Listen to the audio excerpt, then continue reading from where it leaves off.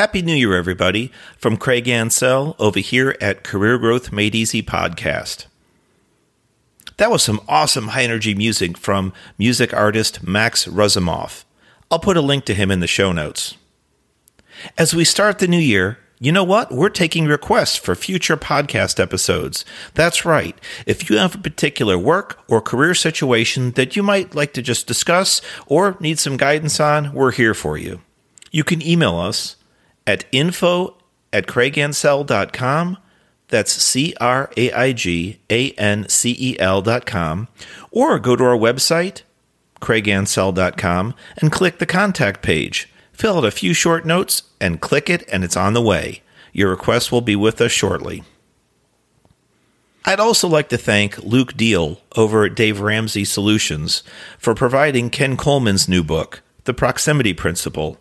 I think they'd summarize it as a guide moving you towards people and places that you need to be with in order to succeed in getting the job that you love.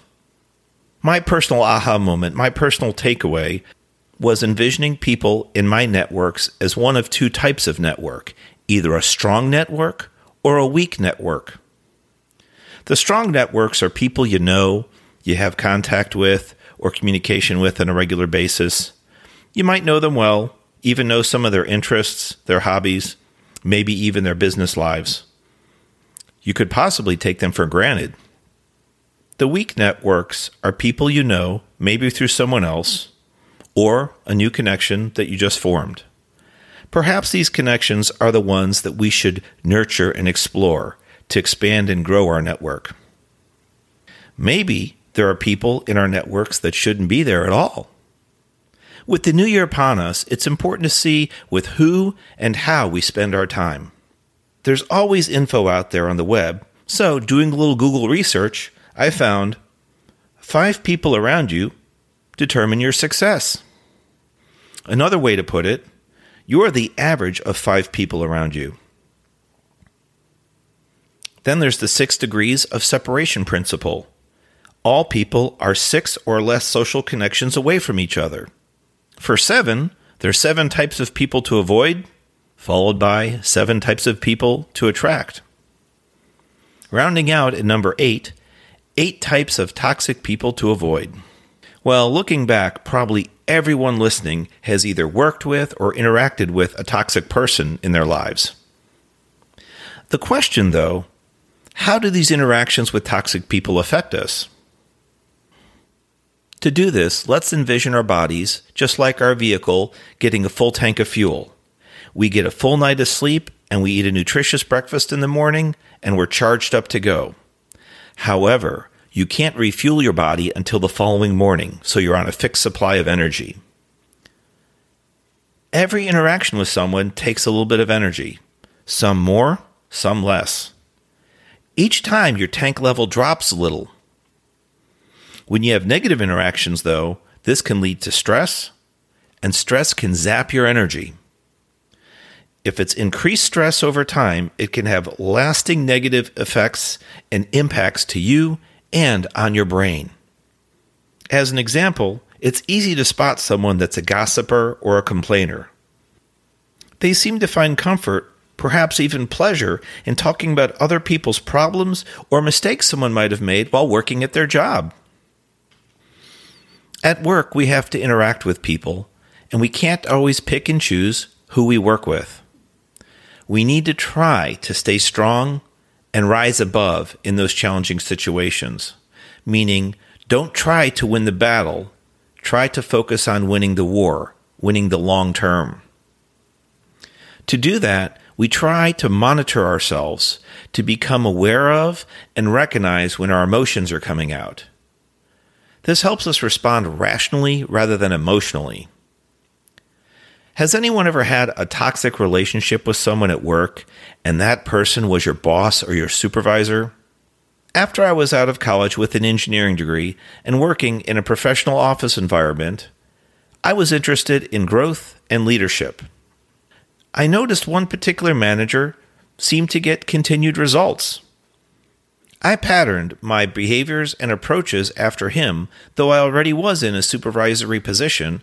I felt it might boost my results. I didn't realize it, but that manager was ruling with an iron fist.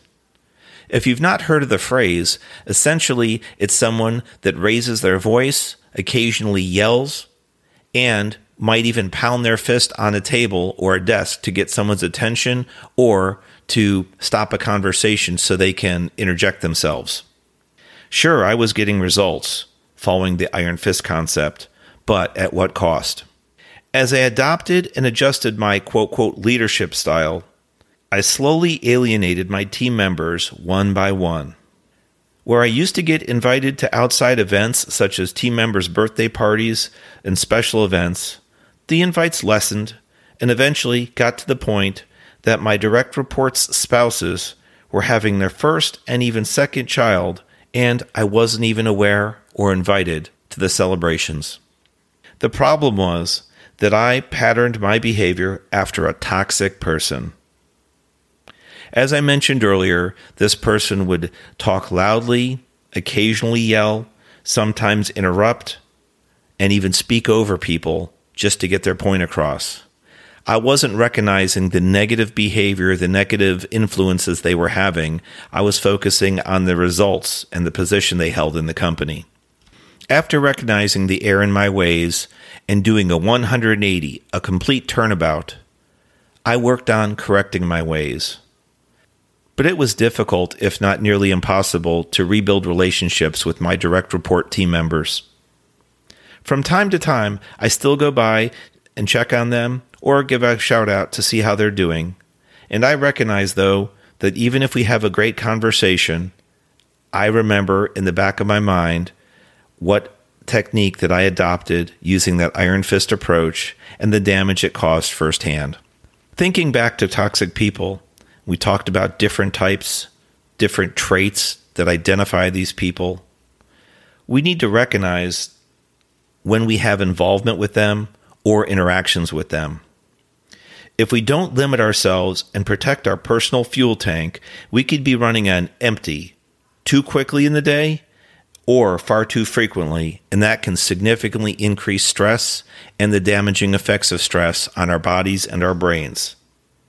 Take a look at your networks today and look out for any toxic people and potentially adjust your networks if you can. The stronger your networks are, the more likely you are to be successful. And if you haven't given Ken Coleman's book a read, I'll put a link to it in the show notes. I recommend it.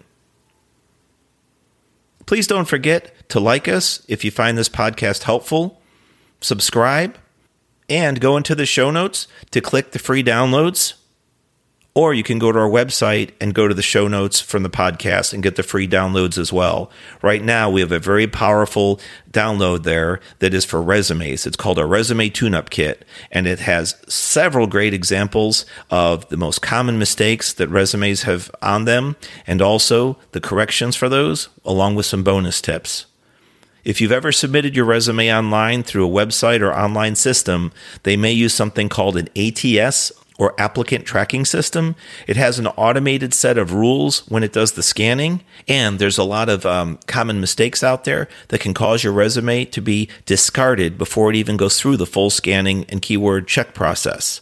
So you can get that free download also by checking the show notes and getting the downloads from the links.